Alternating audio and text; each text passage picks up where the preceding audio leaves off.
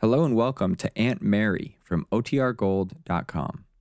This episode will begin after a brief message from our sponsors. Now for our story. The train carrying David Bowman and his niece Kitt sped past sleeping towns and wide dark fields on the first lap of its journey. An hour ago in Miami, they had brought Kitt aboard and put her to bed. It had all gone very smoothly. The sedative Dr. Nielsen had administered just before they left the hotel had kept the young woman in a semi-coma. She had hardly noticed what was happening as Mrs. Grafton, the nurse, made her comfortable. Now they are on their way home. Mrs. Grafton has gone in to dinner. David sits quietly by Kitt's berth in her private bedroom, a thick book open in his hands.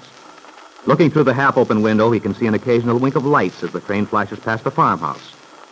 Then his eyes return to his book. He doesn't notice that Kitt is awake. She stares at him, not quite sure it is really he. Her mind vague and clouded as she thinks, where am I? This isn't my room in Miami. The windows, the walls, it's all different. But if I'm asleep, what's that noise? It sounds like a train. Well, Kitt, you're awake. Uncle David? Yes, Kitt. I'm right here beside you. And where am I? What's happening? I heard a train. You mustn't be upset, my dear. You're going to be fine before long. Are you really Uncle David? Yes, dear. But Uncle David is far away. He's in Wakefield. No, Kitt. I'm right here. You've been ill, but you're going to get well. But where am I? I keep hearing a train. It is a train, Kitt. I'm taking you home. Home? Home? Oh, no. No, please don't take me home. Give me your hand, Kitt. That's right. Hold it tightly. There.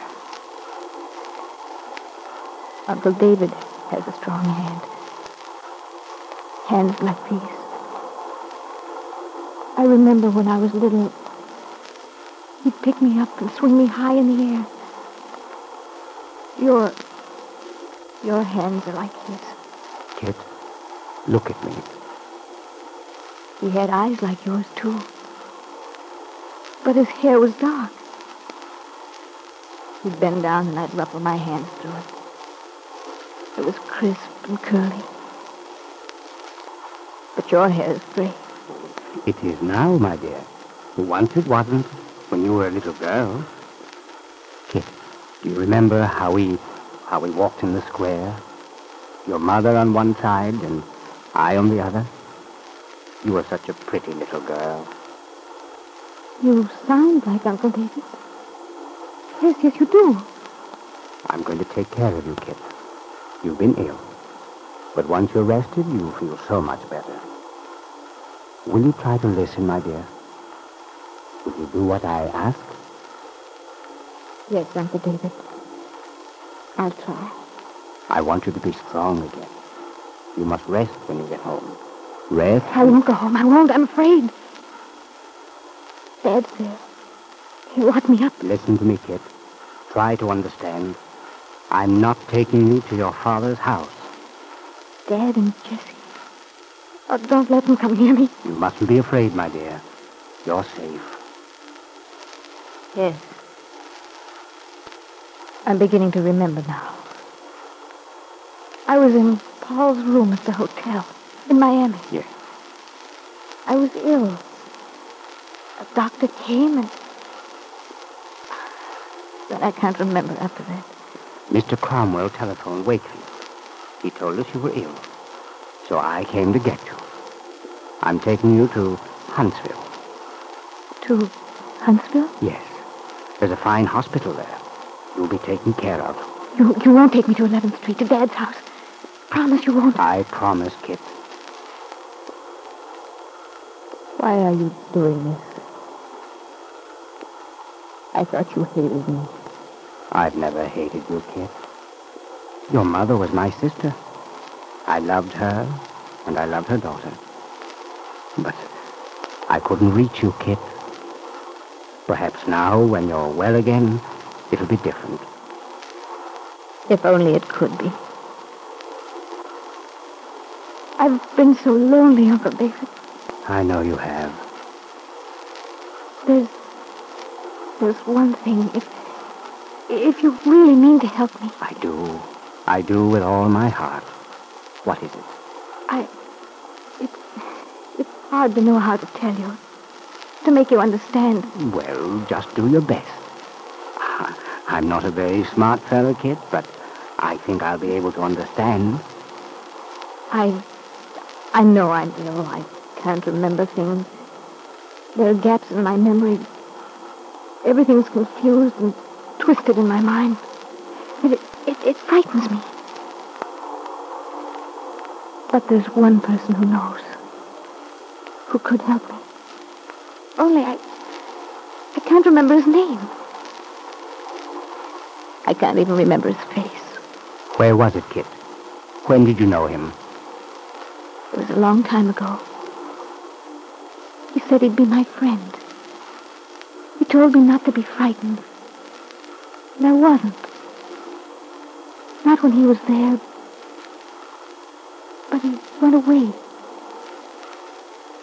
He went away because of Dad. Dad sent him away. Now I can't find him. Don't think about it now. When you're well again, you'll find him. You'll remember. But I need him now before it's too late. Before Dad comes for me. Oh, Uncle David, you won't let Dad come for Don't me. be frightened, Kitt. I gave you my promise, you know. Yes. That's right. Oh, Uncle David, I'm so lonely. Everyone in the world is lonely at some time, my dear. But there's one very important thing you must learn. The only way you'll ever be happy.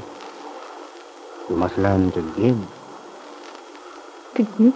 There's still time for you to rebuild your life. You're young. You can be happy. But not selfishly. First, you must admit your mistakes. Let my father admit his. Wait a minute, Kitt. There's a passage in this book I'm reading. Will you listen? I don't want to listen. I don't... Oh, I'm tired and afraid. Listen, Kitt. Some of the best and loveliest of us have been afraid. And over all this cruelty is the face of fear. I want to cry out to them and tell them they were fools to be afraid. I want to say the things they were afraid to say. That love is rooted in the earth. That love is beautiful and everlasting. And that men must love life and hate the barren waste of death. But when David looked up from the volume of Thomas Wolfe, Kitt's eyes were closed. She had fallen asleep. He looked at her compassionately, hopefully, thinking how much he wanted to see her well again and happy. But in Wakefield, at that same moment, there were forces at work to destroy David's plans for his niece's recovery. Jessie Calvert's hatred of Kitt was at work. She'd enlisted the help of her former lover, Brett Cameron. Brett, who now goes to the telephone, calls Ben Calvert's number. Hey, Jesse, I have news for you. I called Judge Willoughby a while ago. Well, of course I didn't tell him my name. And he doesn't know me from Adam, so I'll never recognize my voice. Told him I had a tip for him. Kitt Calvert was being brought back to the state by her uncle. You bet he was interested. Anyway, you needn't worry about having Ben's daughter around. That perjury rap will put her in prison for a long time to come. Perhaps you were right, Kitt, when you told David Bowman you were afraid. Perhaps the irrational fear of your father, which you've shown since the beginning of your illness, is an unconscious attempt to place the guilt for your actions on Ben's shoulders. Ben may be as guilty as you are, Kitt, as guilty as you believe him to be. But the law is on his side and against you. Now, if Jessie has her way, you may pay for your actions to the full extent of the law.